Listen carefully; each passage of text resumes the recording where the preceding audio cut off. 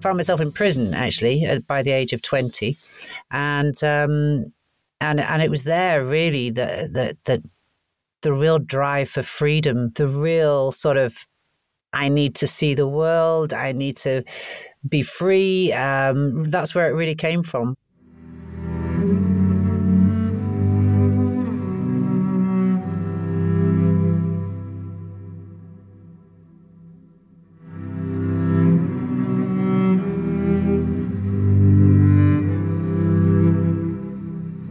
Welcome to the Adventure Podcast and episode 63 with Steph Jeavons. Steph is a round-the-world motorcyclist who retook control of her life after drug addiction and a prison sentence saw her on a downward spiral. In this episode, we talk about addiction, Steph's time in prison, reformation, and starting fresh. We also talk about why it's important to just go for it and see what happens, and what it's like travelling the world alone as a woman. If you enjoy this episode, then you can grab a copy of Steph's book, Home by 7, on Steph's website, stephjeavons.com. Last thing to mention before we kick off is to push you towards Sidetrack magazine. No one's paying me or bribing me to do it, I just believe in it. It's an incredible, honest, authentic publication that champions a lot of the same things as this podcast. Okay, over to Steph Jeavons.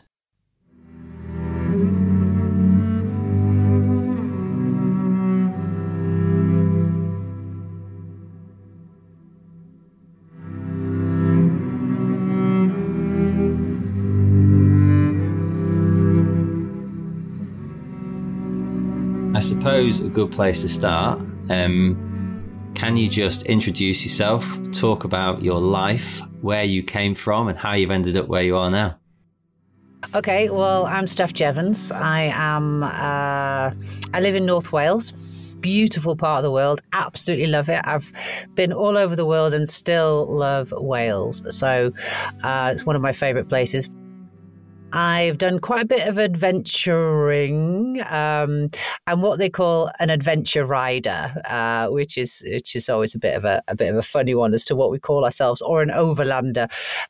So I'm best known for becoming the first person to circumnavigate the globe and ride a motorbike on all 7 continents. That's a pretty good claim to fame. It's not bad, is it? I quite like that. I mean, I'm known for lots of other things as well, but not all quite as good a title as that. Well, go on. So what do you mean by that? No, I'm just kidding. I mean, motorbiking is what I'm generally known for. I've just written a book with a bit more of my history as well, which goes into to a few darker adventures.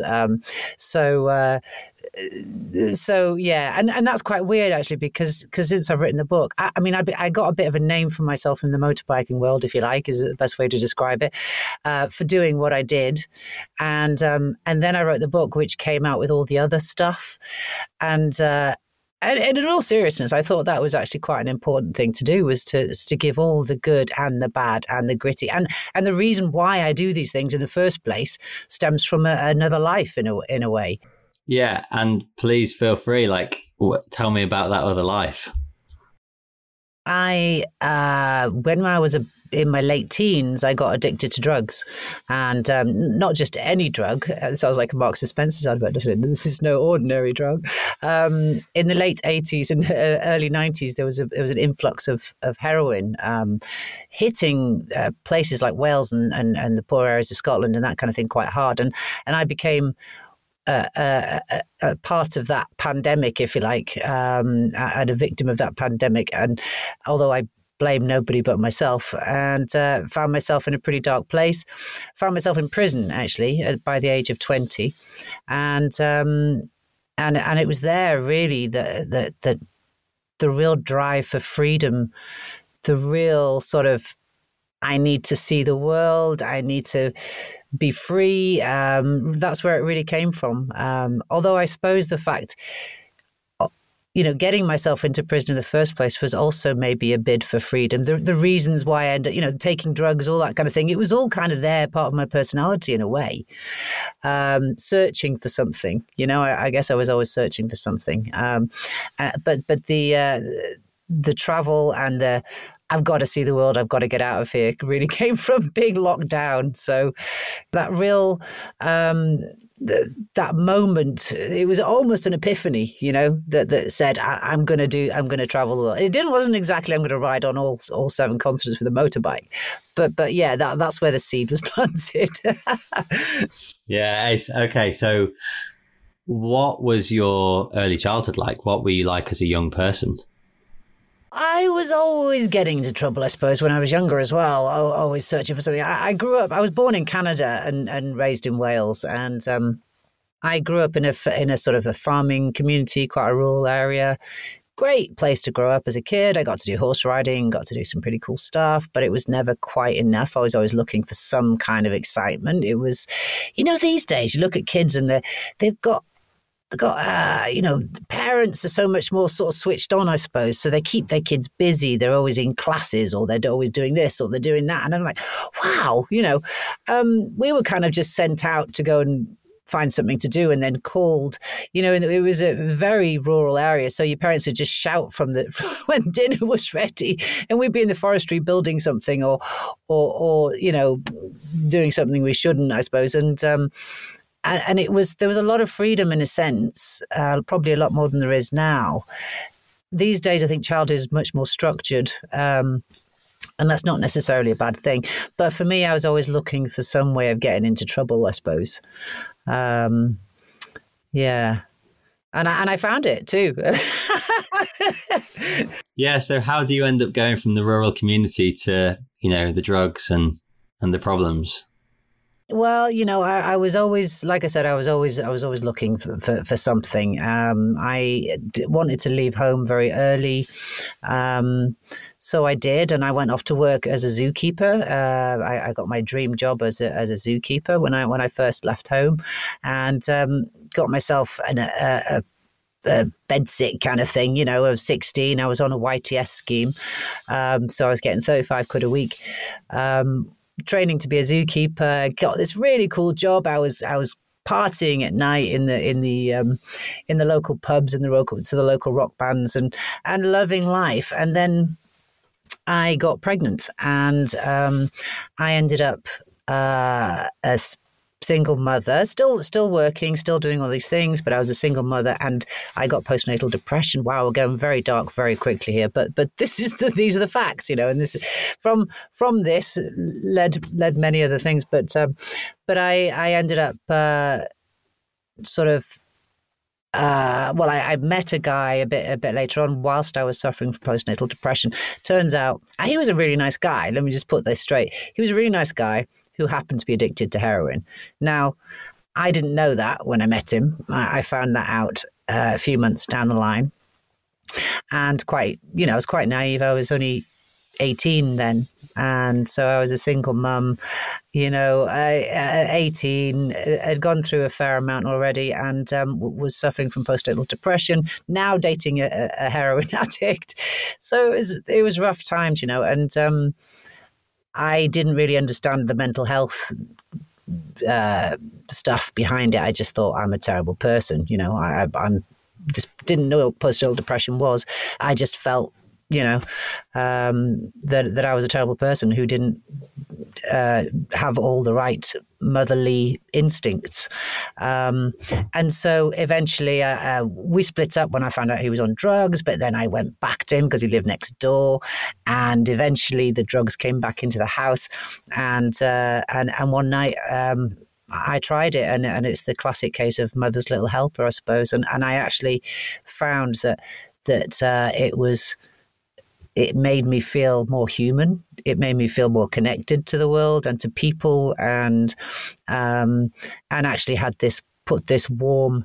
Heroin is not a sort of drug that kind of makes you get high in the sense of, yeah, let's go clubbing, all that kind of thing. It's complete opposite, but it's actually this warm feeling of being able to love and to be loved, and it actually just made me feel like a normal human being, I guess, and it helped me with my depression, with my postnatal depression. So for a couple of years, it became the norm.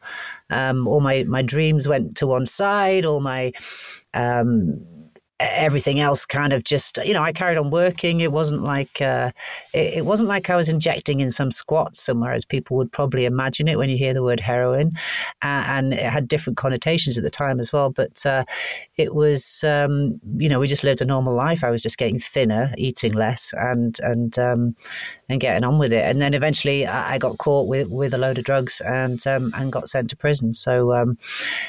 And that was probably the best thing that could have happened to me, because many people around me died around that time, and it was probably the best thing that could have happened, Yeah, and I mean, thanks for being so honest about it, because obviously it's not maybe an easy thing to, go into detail of, but and then it almost sounds like the worst question in the world, but what was prison like?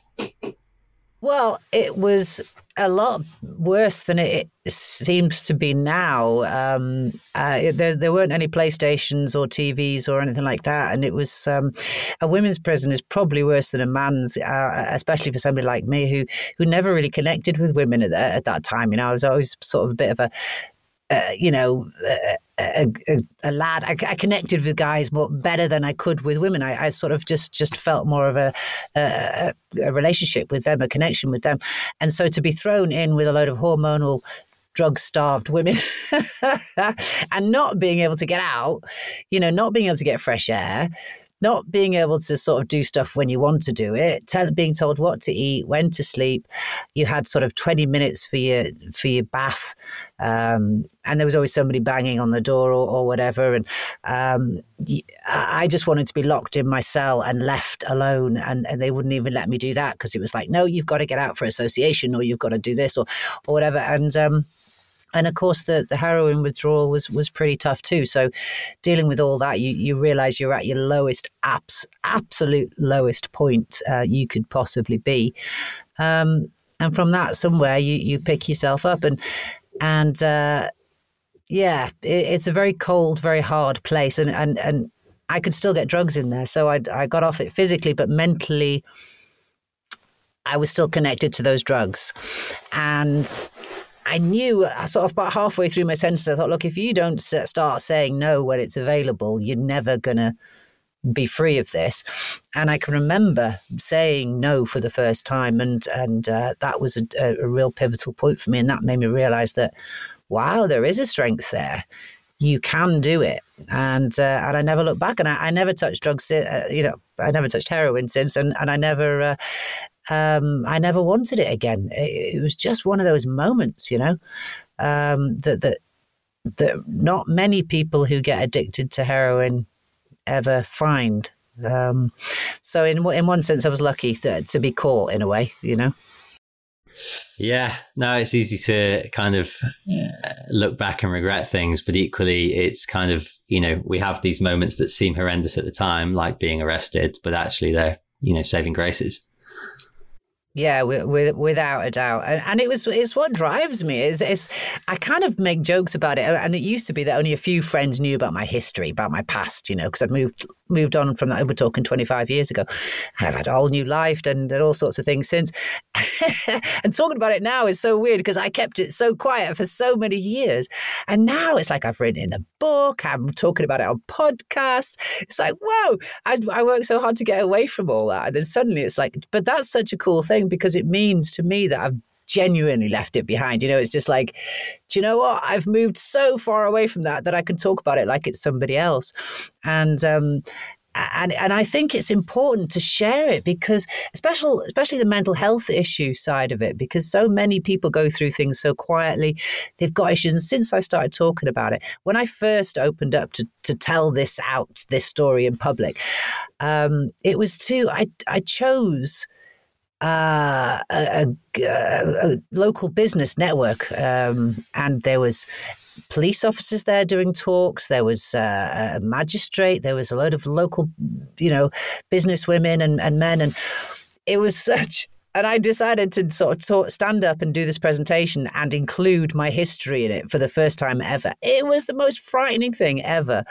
And the people stood up and applauded me at the end. And I'm not sure which bit they were applauding for, but I think it's important to share that and not just say, hey, look at me, I've got a cool life. This is what we all do on Facebook, isn't it? Surely, we sit down there on Facebook saying, social media saying, look how cool my life is. And those who are struggling see nothing but the cool stuff. And I think it's important for us to share all of it. And it certainly helped me, I mean, like I said, my friends used to make jokes about it, the ones who knew about it. And it was, it was one of those things that, but it was still a secret. And I thought, no, I don't want this to be a secret. And now it's great because people who knew me as the motorbike woman or whatever can now also make jokes and join in, because it's gone, it's history, it's my past, and it's such a liberating feeling to have it out there and people accepting you anyway. And that's what people do. We do accept other people's flaws, if only we're allowed, Yeah. Was it a wholly positive response? Yeah, certainly nobody said anything to my face.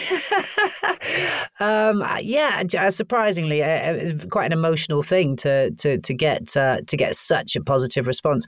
I've got a good friend who's a prison officer. He used to be a prison governor. He's a retired prison governor, and we I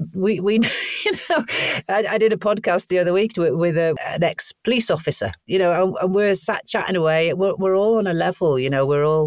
We're all doing our thing, and I didn't get any negative from it. Nothing at all. It was frightening when I put the book out, and that went out first of all. I've been very honest in the beginning of the book and about my emotions and the shit that happened, and when I put it out, I thought, oh my God, I can't take it back now. That's it. My sponsors, they're all going to know. And I suddenly had this almost a panic attack of like, wow, you've done it now, you fool, you've done it again. Why do you put yourself in these positions? But the response I got was amazing. Yeah, and it's like you've said, I mean, it's liberating, right? That, once it's out there, it's done. That, no more secrets, everything's done and dusted and out there. So, sorry to head back to it, but we'll get past this in a minute. How long were you in prison, and what was the build up like coming towards the epiphany, and what was that moment? So I got sentenced to 3.5 years. I served 21 months, which is half that time. And the epiphany was me sitting in my prison cell, looking out of the cell window at a tree. I think it was an oak tree. And daydreaming and trying to drown out the noises of the screaming women. It's like being locked in with a load of chimpanzees. In that particular prison it was. Not all of them. They're not all like that. But this one was a very, as you'd imagine, a crazy women's prison to be. And I was trying to drown out the noises. I was staring at this tree, and I imagined it as a baobab tree. And I don't know why. It was just it was like a daydream. And I said to myself, I'm going to go and find me that baobab tree. It sounds like I've made this up, but it's so true. It really did happen. I'm going to find me that baobab tree. I'm going to go traveling. I'm going to go to Africa. I'm going to, and it was just sort of a promise I made to myself. And I literally took out my diary from my wardrobe and wrote down a to-do list. I'm still a to-do list girl. And I wrote, get off drugs, get out of prison, travel the world, and that was it. That was it. Amazing. And what was? I think you ticked them all, but I guess we'll get there. What was it like walking out of? It's a cliche question, but what was it like walking through the gate and back into the real world?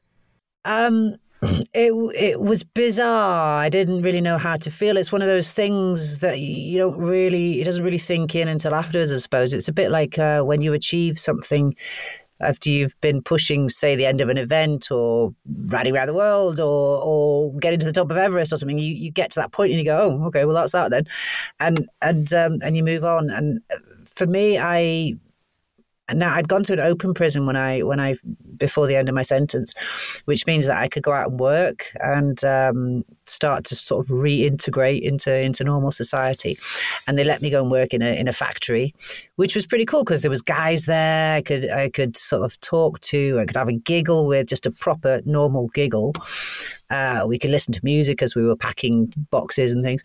And I ended up becoming very friendly with one of the guys there, who I later moved in with after I left prison. And he picked me up from the prison, and with some flowers and things, and it was just all a bit bizarre. It was it was quite bizarre, but I barely remember it, to be honest. I barely remember it. It was, but that was in York, or just outside York, and I ended up moving to York for about 5 years. I got reconnected with my son. Thankfully, he was with my parents, who thankfully took him in and brought him to see me and that kind of thing. He was young enough, of course, that he didn't understand at all. And then we my son and I moved back in together, and then we eventually moved in with the new boyfriend, and we bought a house together, and we lived in York for 5 years, and then it was time for me to move on again. So yeah, that's how things play out, I guess. But how do you get from, well, I guess you've sort of hinted at it, but the moment you leave prison to deciding to, twist the throttle and set off to go and travel around the world? Well, bikes, bikes have always been in the blood, I suppose, for me. My parents were into bikes, and my first boyfriend, he had a motorbike, and as soon as I got out of prison, I passed my test, and I couldn't do much riding then. I still had this dream to travel, and over the next sort of 20 years or so, I traveled a lot with my son. We went to Thailand together. We went to Kenya together. We saw that baobab, and over the years, I kept working. I was many things. I was a mortgage advisor. I was a human resources manager. I worked really hard. I bought a couple of houses. I moved around a bit. I moved back to Wales eventually with my son, and then when he reached. But of course, I had my son to look after, and he was my priority, which because, once the drugs wore off, the overwhelming guilt kicked in. And of course, obviously, the postnatal depression had long gone. And so when I got out, we built a proper relationship, and we had a sort of what I dreamed of, which for a while, which was just a normal, if you like, life, going to work, coming back, feeding the child and the dog, and growing a vegetable patch and all that kind of thing, and we had a pretty normal life. And then in 2008, and we did that bit of travel, but there was always this itch for me that needed scratching, and it was that sort of baobab shaped itch, so that I'd promised myself I was going to see the whole world, so. Anyway, reality means that you can't just go off and do that. And in 2008, I was a mortgage advisor living in North Wales with my son still, and the financial crisis hit, and so it wasn't a good time to be a mortgage advisor. And so I set up a new business teaching people to ride motorbikes off road. Now, I did a charity ride in South Africa with a load of friends. It was about 80 of us. We did a charity ride across South Africa, all off-road, absolutely petrifying. But it was that moment, again, one of those pivotal moments where I'd said, right, well, let's go and do this trip. I've got no idea how to ride motorbikes off-road. I only ride on the road. Went off and did it, had an amazing time, came back and set up an off-road school up, and said, right, and I set up with a quite a well-known motorbike rider who'd done some training for me, and we set up a business together. We got sponsored by Honda, and very quickly they gave us 30 bikes and a 4x4. It was all just a whirlwind of a time, and then 5 years after that, the business partnership kind of disintegrated, and I had to decide whether to try and carry on with the business and go a different way, or to just follow my dreams and head off around the world. And my son was 20 by then, and So I went, sod it, I'm off. But that's it's such a different story than the one I'm not used to hearing, because that makes it sound like they're not interesting. But often you hear about epiphanies and you kind of hear I had an epiphany, so I climbed Everest, or I had an epiphany, so I rode an ocean. Yours is wonderful because you had the epiphany, you realized you needed to change your life, but it took another, 15, 16 years before you set off to go around the world? Yeah, over 20 years before I actually left on that trip. Yeah. So before, obviously we'll get to that, but what sort of adventures were you going on, between coming out of prison and setting off around the world? Well, I did a lot of sort of backpacking with my son. So we went and did, I say a lot. I mean, whenever we could. I mean, I was having to work and raise my son, and we had a dog and all that kind of thing, mortgage to pay. But we did some trips to Thailand and to Africa, and they were all just sort of cheap backpacking trips, really. The big adventure was the off-road trip to South Africa, which was the real challenge. That was the one where we started getting a real challenge involved. And it was challenging. It was absolutely petrifying. Most of the time you're going, why am I doing this? This is terrifying. I'm going to die. And, I just wish I wasn't doing this. And then at the end you go, woohoo, we survived. Let's do it again. So that it's like the building blocks, and then with the off-road school, I started running my own tours. So I started taking people to Morocco, doing desert tours in Morocco. And that was pretty cool. Again, we took a load of customers I'd never been to Morocco. And we took a load of customers. I worked out a route from Google Earth. And we took some previous customers and we said, look, we've never been. This is a recce, but if you want to come along, we could do with using you as sort of guinea pigs, and you'll have to pay, but not too much, sort of thing.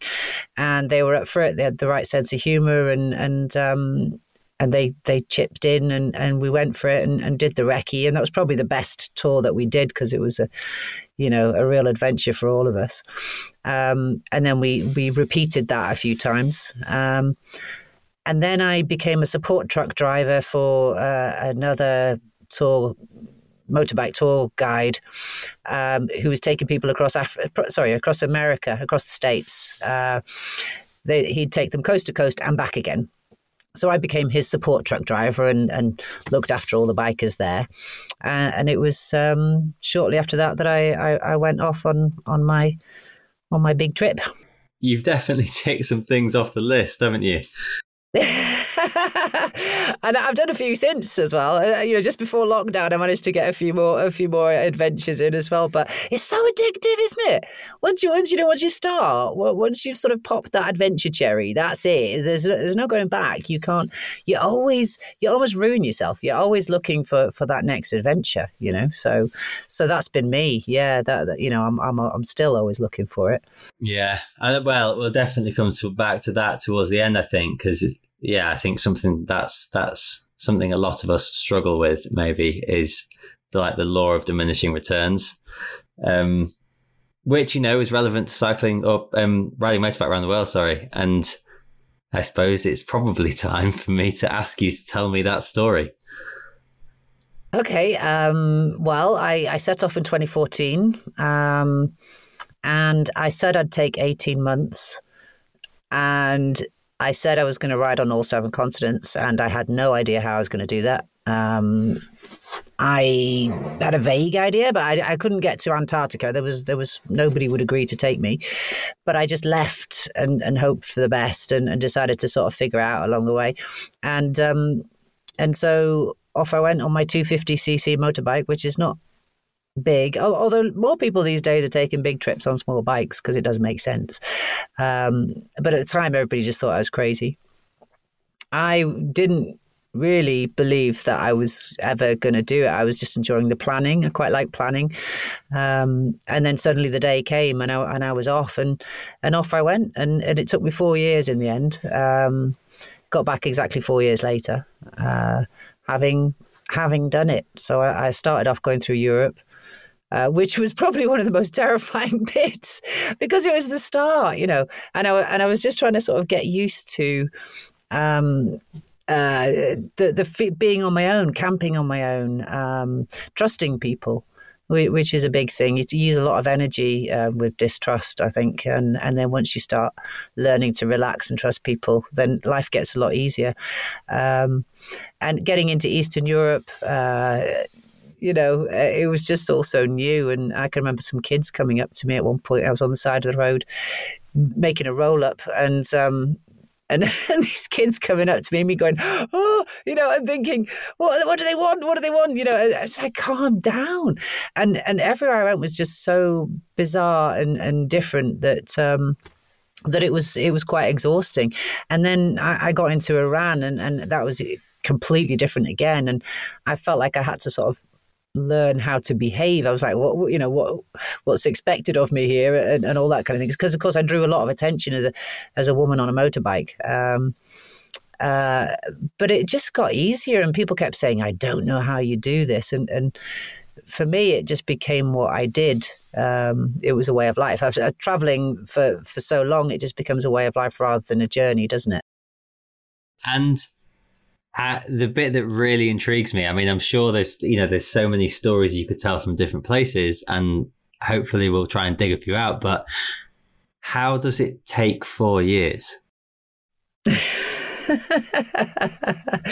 That's what my parents asked, because they were looking after my dog at the time. I said, we'll look after the dog for 18 months. They were like, well, go on then.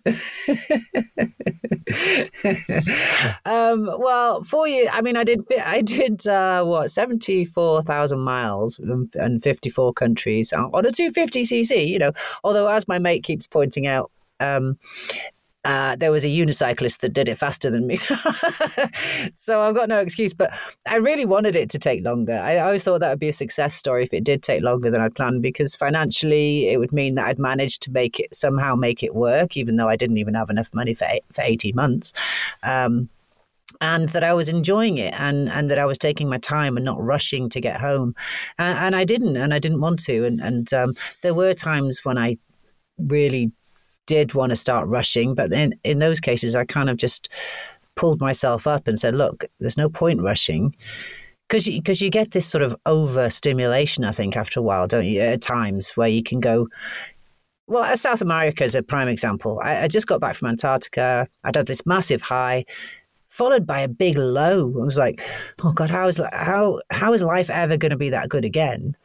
And then I'm traveling through one of the most beautiful parts of the world, going, oh yeah, another volcano. Oh, look, another stunning, glacier or whatever, and not taking it in. And I was like, well, should I rush home, or should I stop and descend and sort of lock myself in a dark room until I can appreciate what's out there again? And that's exactly what I did. I locked myself in a dark room, and then I slowed down, and I took my time. And then when I got to Canada, I had a few injuries. I'd crashed the bike in Colombia, had a damaged shoulder. That caused more issues with my back and my neck. By the time I got to America, I couldn't move my arm beyond the bars. And then I got treatment in Canada, and then winter was coming, and I thought, right, and I ended up staying in Canada. I was in Canada for about a year altogether before moving on to Africa, and the last continent. So yeah, for 4 years. It could have been 8 years, really. I mean, I could have made it 8. I still feel like I've rushed a lot of it. So I feel like I've had a bite-sized piece of so many places that I'd like to go back to.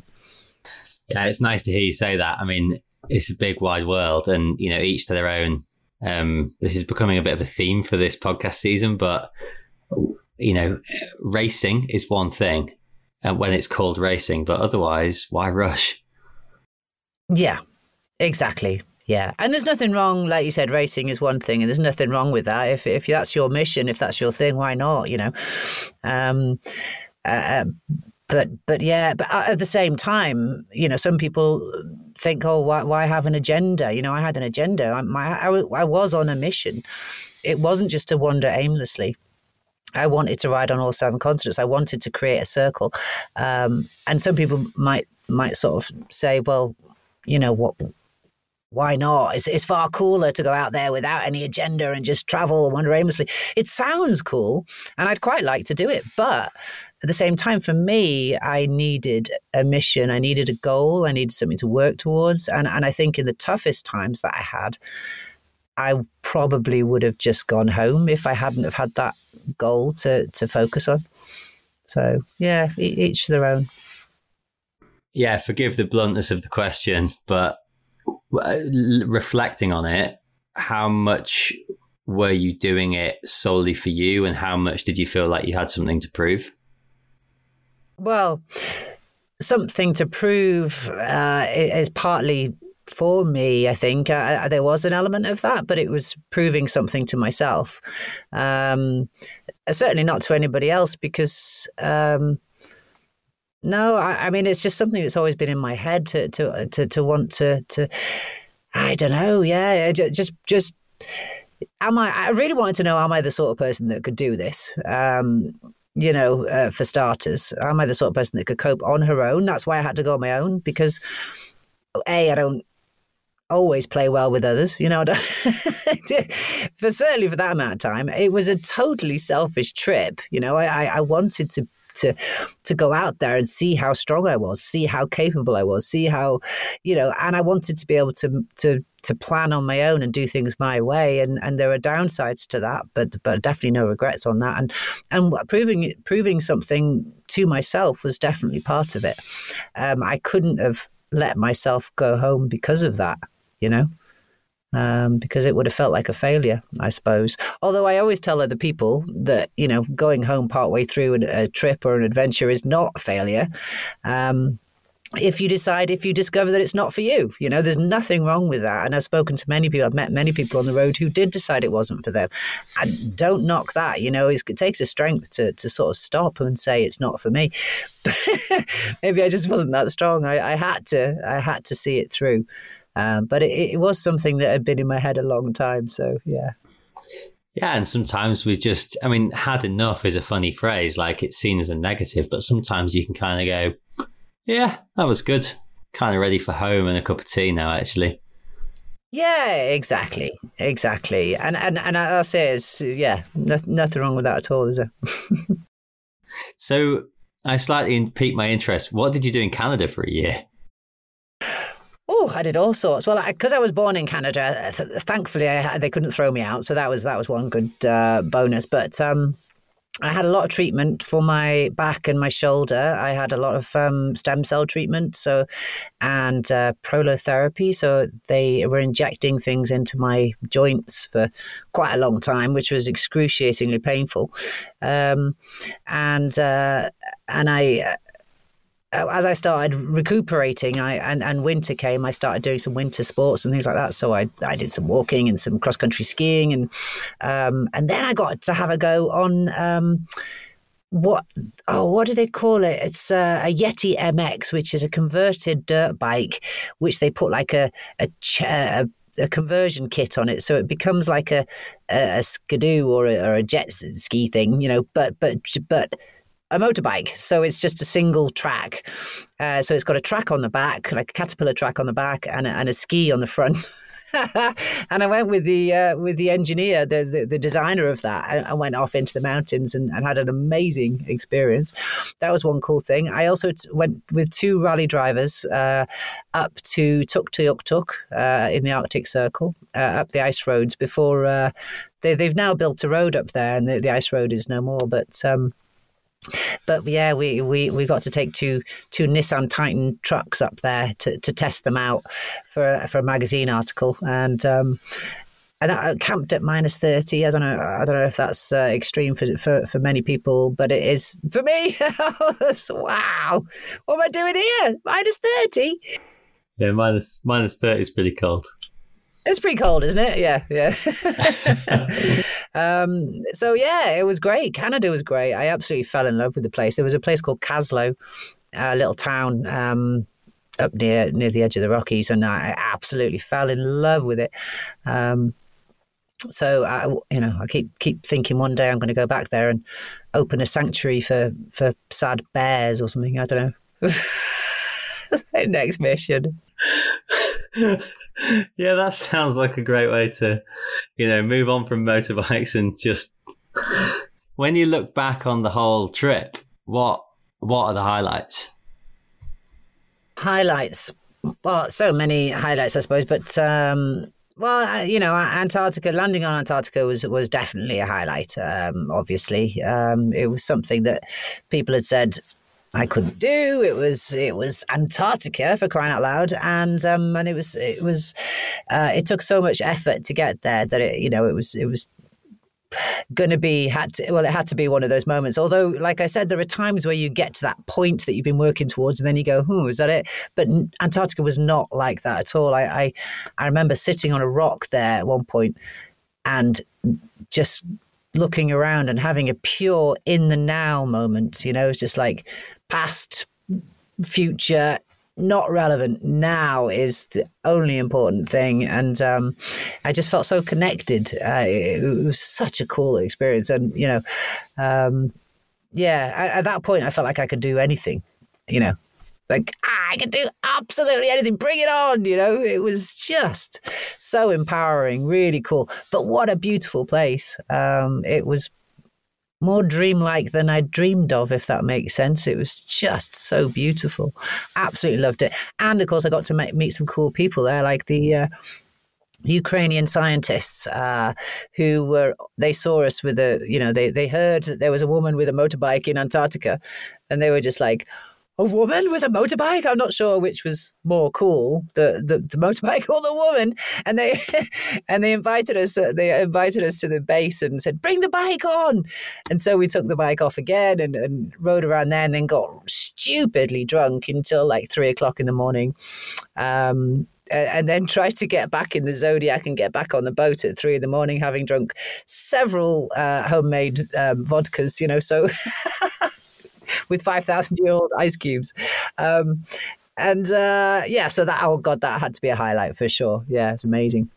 But actually, a lot of the highlights for me are the deserty areas. I mean, obviously Antarctica is a desert, but Atacama as well. I love the desert. I love the being alone in the desert thing. I'm not that hardcore really.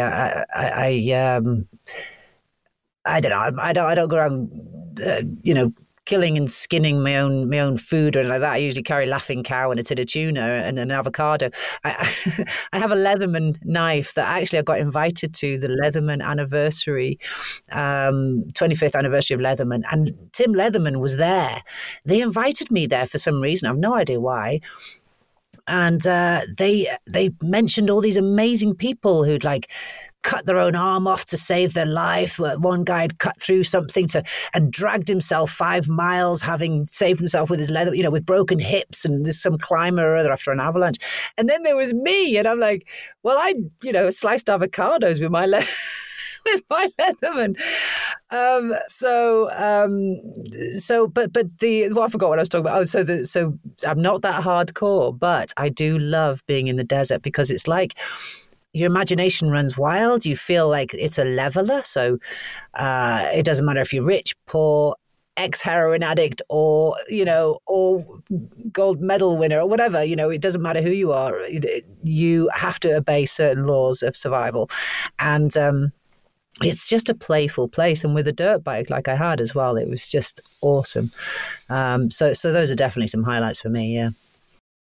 Nice. And then, obvious, what were the low points? Low points had to be the injury. So not just now. I crashed a couple of times, but they weren't really low points for me. Sometimes when things go wrong is when there's sort of exciting stuff happens, and it's quick and it's done and it's over with. I think mental health issues were probably the downers. After the highs were the big issues for me. But I did crash my bike in Patagonia. I got blown off by the wind, and then in Colombia I got hit by a truck. But it sounds more sort of dramatic than it was. I got knocked off and slid on my shoulder, and that caused some injuries. But over the months that went on from there, I ended up with all these injuries, and that was, I mean, I can remember being in the States I'd run out of money as well by then. So I was trying to find ways to earn money to keep going. And one of the things I did, I wrote for motorbike magazines, and I did lots of talks. I started doing talks for people, for groups and communities, and anybody who'd sort of passed the helmet round at the end, really. And I can remember standing there in front of people, showing them pictures and trying to sound really enthusiastic and going, yeah, it's awesome, living on the road, it's so cool, and da-da-da-da, and you should try it, everybody should do this. And then going back to my tent and sort of crying in pain and exhausted. And it's just like, for God's sake, what are you doing to yourself? But I just kept saying, if I can just get to Canada, they'll look after me there, So that was definitely a low point. And it's weird, if you're having a bit of a downer I had a bit of a downer, a mild sort of downer in Costa Rica. Now, Costa Rica is like one of the most beautiful places in the world. It's got beautiful oceans, beautiful jungle, great wildlife. I'm a big fan of wildlife, and it's just cool. But I had a bit of a downer whilst being at this turtle place, volunteering there for a bit. And I thought, wow, if I can be on a downer now, then if you're on a downer in utopia, what hope have you got? It makes you even more down, if you know what I mean. So you've got to try and sort of, and that I think comes from tiredness, and that's telling you something, is just to chill out for a bit, and just relax and not be too hard on yourself. So it was. The real downers there was a lot of dramatic stuff happened, but the low bits were the times where I just felt tired or miserable. So yeah.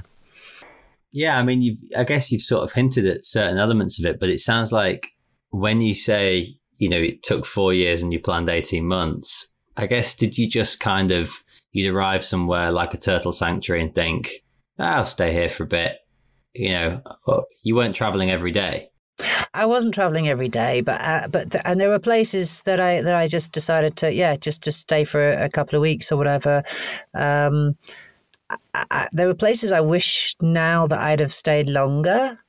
But as well, you're also fighting against the bank balance. Until you figure stuff out, you're thinking, I've got to make sure I've got enough to get home. And of course, I didn't. I ended up running out of money a couple of times, and then I adapted again. And so then I realized that, okay, I could have stayed there longer if I'd have, but of course, to like I started doing presentations and earning money that way, but I could only do that in English speaking countries. So, I don't. That's my only regret, really, is that in certain places I wish I'd have stayed longer and just, learned a bit more. Again, it's a really obvious question, but like where? Well, Costa Rica is one of them. Colombia is another one. I absolutely loved Colombia and didn't see enough of it. I raced through a few places. I tell you where I'd love to stay longer is Ethiopia. The whole of Africa and continent, actually. I'd love to do more of it. And Australia as well. I had to rush to get to my boat to get to Antarctica. And but I had to cross Australia first and then get to South America and then travel down and get to the boat. And so I had about 8 weeks in Australia. Well, you could spend a year in Australia and it's not one of my favourite places, but I would love to have circumnavigated it and seen a lot more of it. I think 8 weeks was a bit of a rush, really. Yeah, and it's funny, isn't it? It's the whole perception of time, because 8 weeks to play in Australia sounds like ages, from a normal perspective. But when you're just on the road for an indefinite amount of time. Yeah. Well, exactly. It's a big continent to cross, and a lot of desert roads. And again, I found a lot of people said to me, "Oh, the Northern Territory is boring. You'll be bored, Steph." I loved them because it's just like, okay, not ideal for a biker, long straight roads.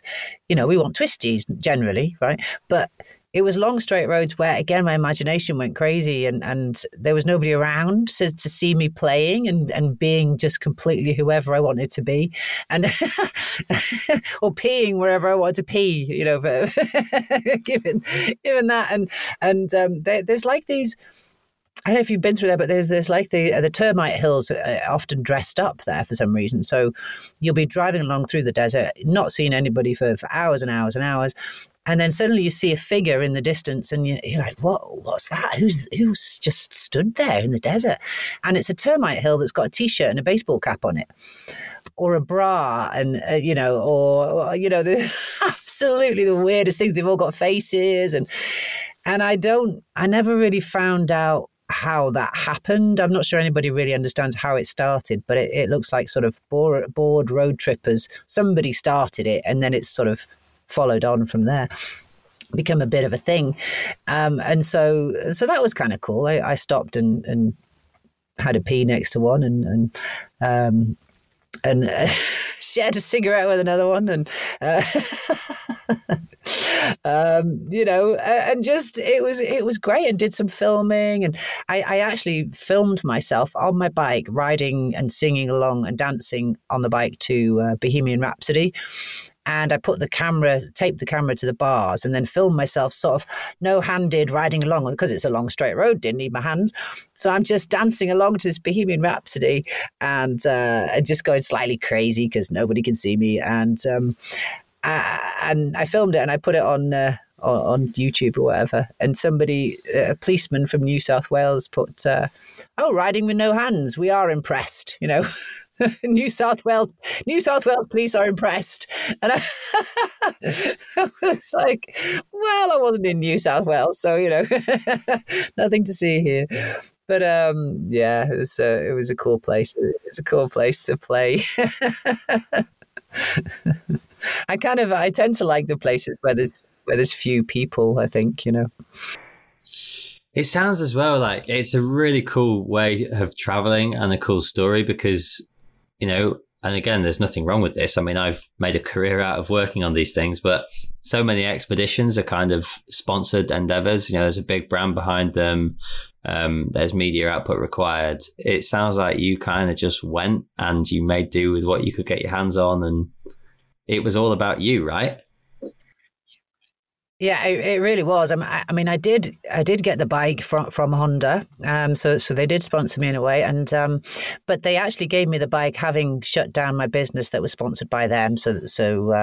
And I said to them, look, now I'm off around the world. Actually, can you give me one of your new bikes that had just come out, and I'll take it around the world, and and I'll prove that it's a good bike or whatever. And they said, yeah, do you know what? Go for it, but.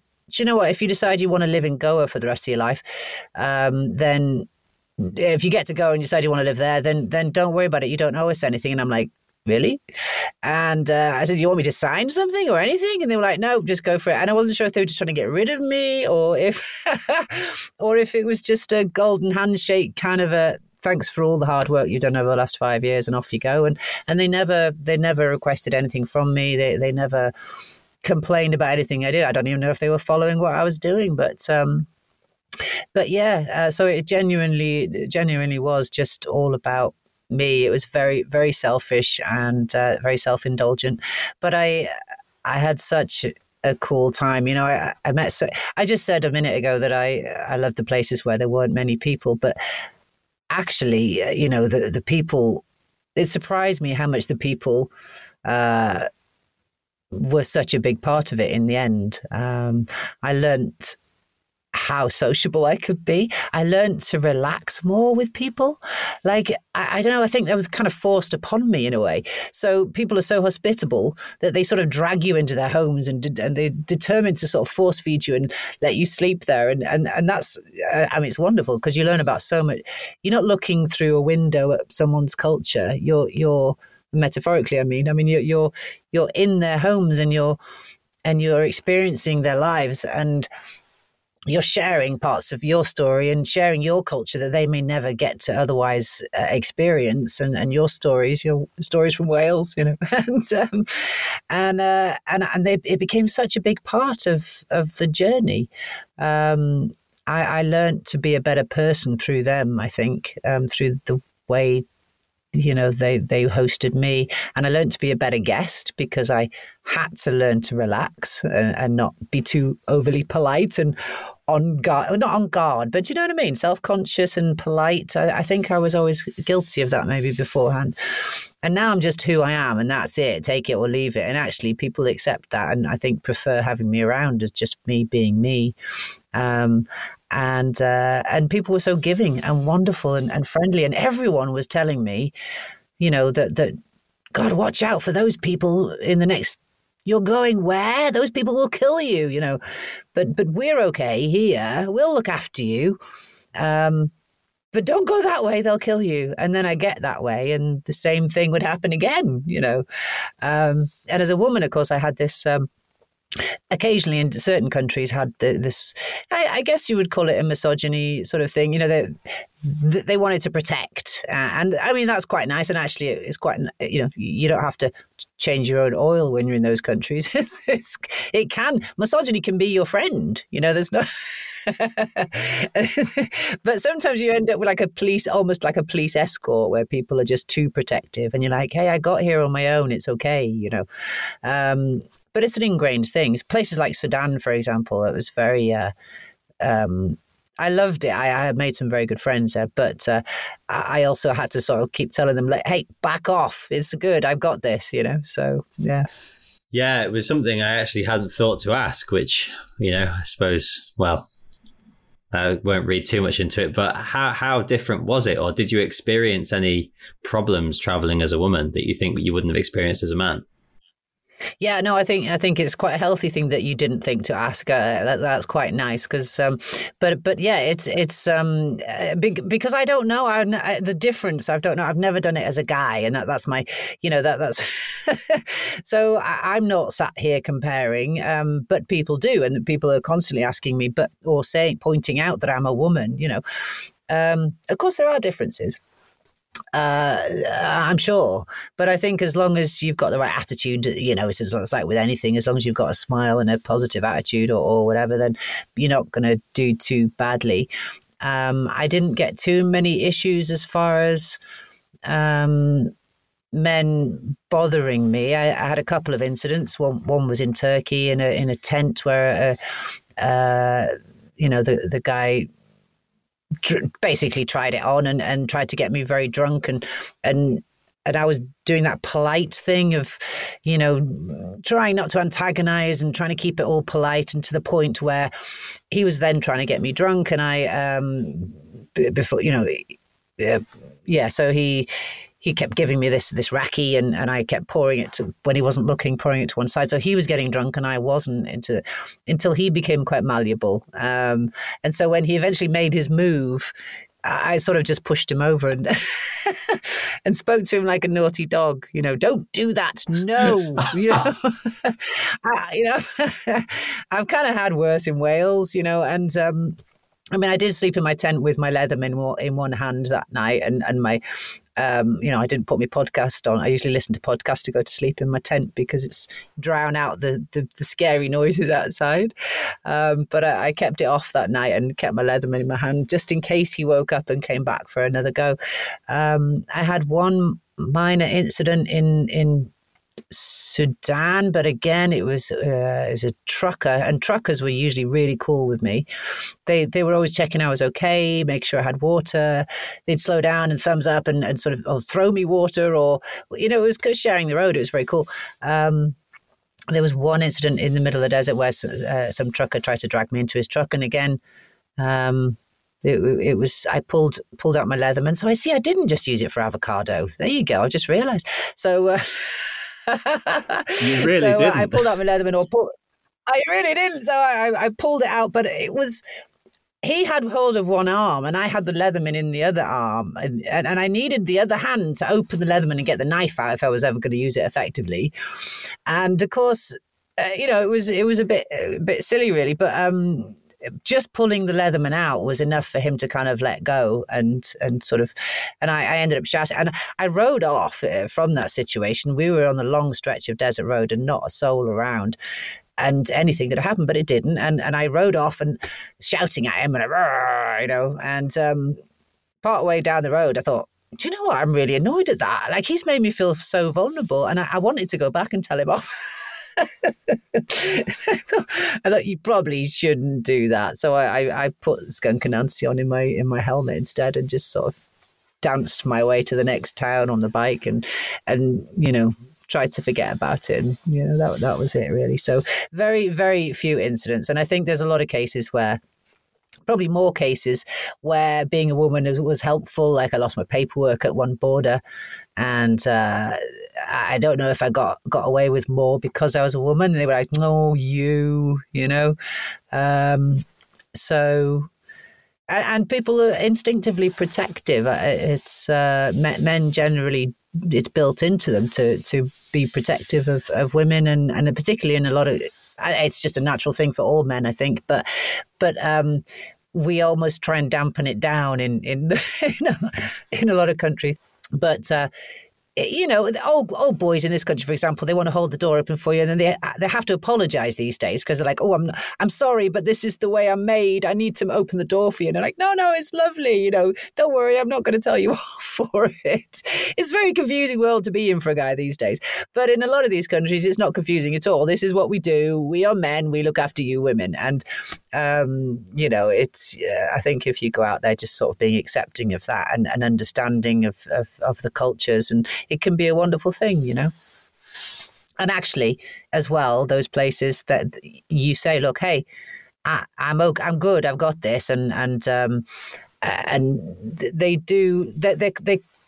They honor that. They don't look down on you for it. They're like, "Yeah, you go, girl." So yeah. So very, very few issues with guys there, really. That's sort of. I often think, for every decent experience, there's always a bad one we can have. And like, the world isn't Disneyland, it's the real world, and it can be as scary and harrowing as it can be wonderful and inclusive and incredible. But at the same time, also, it's so easy for us to carry our own ideals or ways of thinking to a different country and just expect everybody to think the same as us. We can be as progressive or as thoughtful as we want. But actually, this gets into philosophy and we'll save it for a different day. But who are we to suggest that people should live their lives in the way that we choose to live ours? Absolutely. And there's a prime example of this is in Ethiopia. I went to a bull jumping ceremony and got invited to this bull jumping ceremony, which is, I don't know if you've heard of them, but it's basically as it sounds. So it's an entry to manhood. And I went and got taken to this tribal area, which is Omo Valley, which has got about 17 different tribes. It's a cultural sort of crossroads, and all these tribes sort of live generally in harmony together along this sort of river. There's a few tribal disputes now and again over the odd cow or whatever, but or goat or whatever. But anyway, I got taken in there, went to watch this bull jumping ceremony, and the young man has to jump over a line of bulls. And several times, and then until he's told to stop. And that is his entry to manhood. That once he's achieved that, he can then have his wife and he can have his own herd of goats or whatever. But part of the ceremony, when I arrived, they're all up on a sort of a dried up riverbed and wearing sort of goat skin and stuff and painting each other up. There's a few guys with guns and there's the women are dancing and there's some whippers and they've got sort of willow branches or whatever, which they use as whips. And part of the ceremony is that they whip some of the women. I'm not quite sure why, but they whip some of the women. And so there's two parts of this story. One is at one point I was asked through a translator. There was this guy stood next to me that he was one of the whippers, and he was gorgeous. I mean, a beautiful tribal man, just like this dream godlike creature stood next to me, and big brown eyes, just stunningly beautiful in this tribal gear, in a loincloth. And I'm like, oh my God, okay, I need to get a photograph of this guy. So I said, please ask him if I can take a photograph of him. And he said, oh, just take it. I said, no, just I want to get quite close. I don't want to be intrusive. And I already felt like I was intruding. And so anyway, this guy says through the translator, deadpan face, he just looks and he says, only if I can whip you. And deadpan face. And I went, and I thought, well, he's pretty good looking. I might be up for this. And then the translator said, he's joking. And I was like, yeah, I knew that. And so I love the fact that his sense of humor was so dry and brilliant. And he just sort of smirked afterwards, and then he let me take the picture. But those whippers then got, so suddenly there's music and dancing and bells going off. And these women come sort of charging and stamping their feet in the dust around the corner, and they start harassing the whippers to whip them. And so it's not the other way around. The women are going, come on, whip me, and they're fighting each other to say, whip me. And then eventually the whipper chooses the woman, and she stands stock still, not blinking, not making a sound, with her arm up in the air, and he whips her back and her front with this willow branch. And just a very thin, if you can imagine, it's a bit like a leather whip or something. And just whips her with it to the point where it breaks skin and draws blood. And I wish I could show you some photographs, because it's like, wow. And the only noise was the sound of the whip and me going, oh, I was like, geez, this is crazy. But what I realized was, these women were doing it because later on, when times are, this is how the translator described it to me, is that when times are hard and they might have fallen on hard times, whatever, they might be hungry, they can go back to that guy and say, hey, I took to the guy whose ceremony it was and say, look, I took this for you, show him the scars and remind him that she took that for him, and to share some of his stuff. And that's how he described it. Whether that's from some old ancient times or whatever, I don't know. But these women were still being whipped, and they were beating themselves up to get there, to be the one chosen. And I think it's a bit like some, it's a prize thing. And they were putting dirt into the wounds to create bigger scars, to make sure the scars were prominent on their backs for later. And I think, it's maybe like us having tattoos or something. And, we don't even get a goat at the end of it. We go through that pain and we don't even get a goat. So yeah, I can understand that. And yet it'd be very easy to step in as a Western woman and say, hey, this is wrong. Now, there's a lot of depth to that, I'm sure. Maybe there's, the history is that they believe they've got to do that or whatever.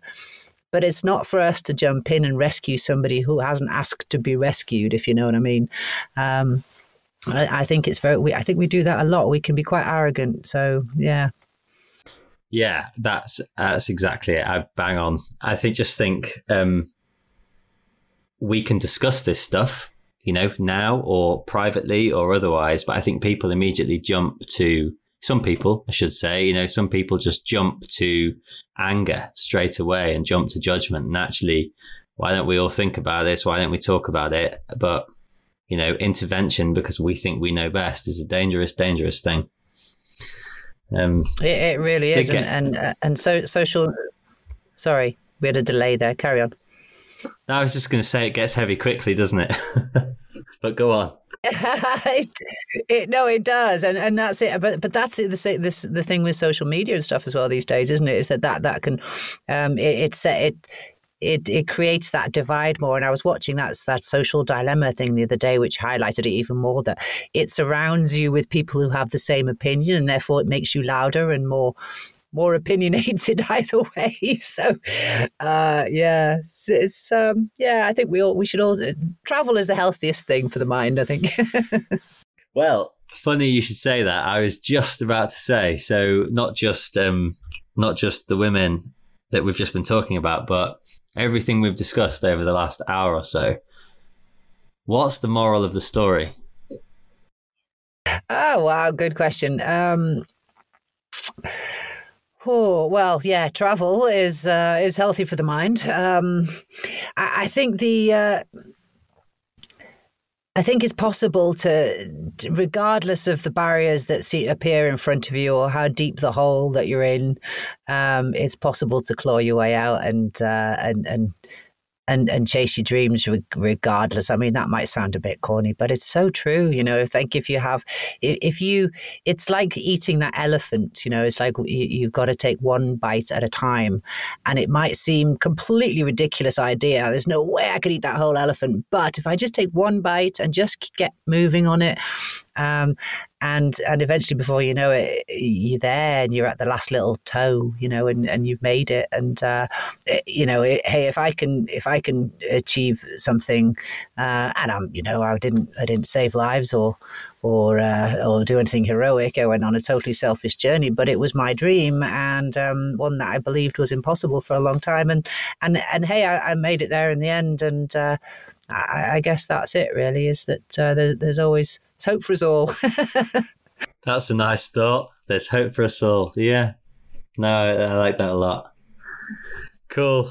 I always ask 2 cheesy questions at the end. So I will. What scares you? Oh, what scares me? Well, heights scares me. I'm not very good with heights. I'm rubbish with heights. But I guess I don't know. I could go really deep here, I suppose. But not being able to being locked down basically scares me. It's being in that position where you can't go and have that fresh air and I don't like locked doors. So lockdown itself has been quite difficult for me, but thankfully I live in a beautiful part of the world, as I might have mentioned, and I have dogs and I have a forestry nearby, and I can legally go and walk in the forest with my dogs and get that fresh air. And yeah, I think that's understandable. Makes a lot of sense. And what brings you hope? People bring me hope when you see the acts of kindness, just when you feel like, what's the point? And the world is fucked because you see something on Facebook or you see something on the news, and then you get a little message from your friend or who's remembered about you and suddenly thought to check in that you're okay. And or you see that little act of kindness or that little, somebody like that little boy who was camping in his back garden since beginning of the pandemic or whatever, and he's been camping there raising money every single night. It's got cold now and he's still there camping every night in his parents' back garden. He's only like 12 or something. Those little stories that brings me hope. I think there is hope for us yet. Nice. Right. On that positive note, I guess we'll leave it there.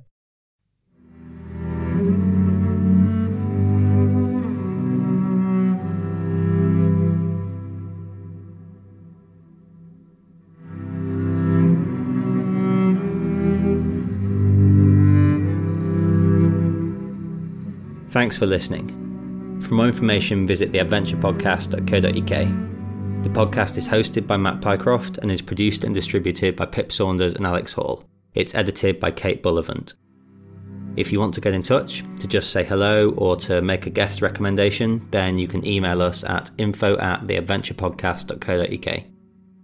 And you can stay in touch, join the conversation and stay up to date on Instagram @theadventurepodcast.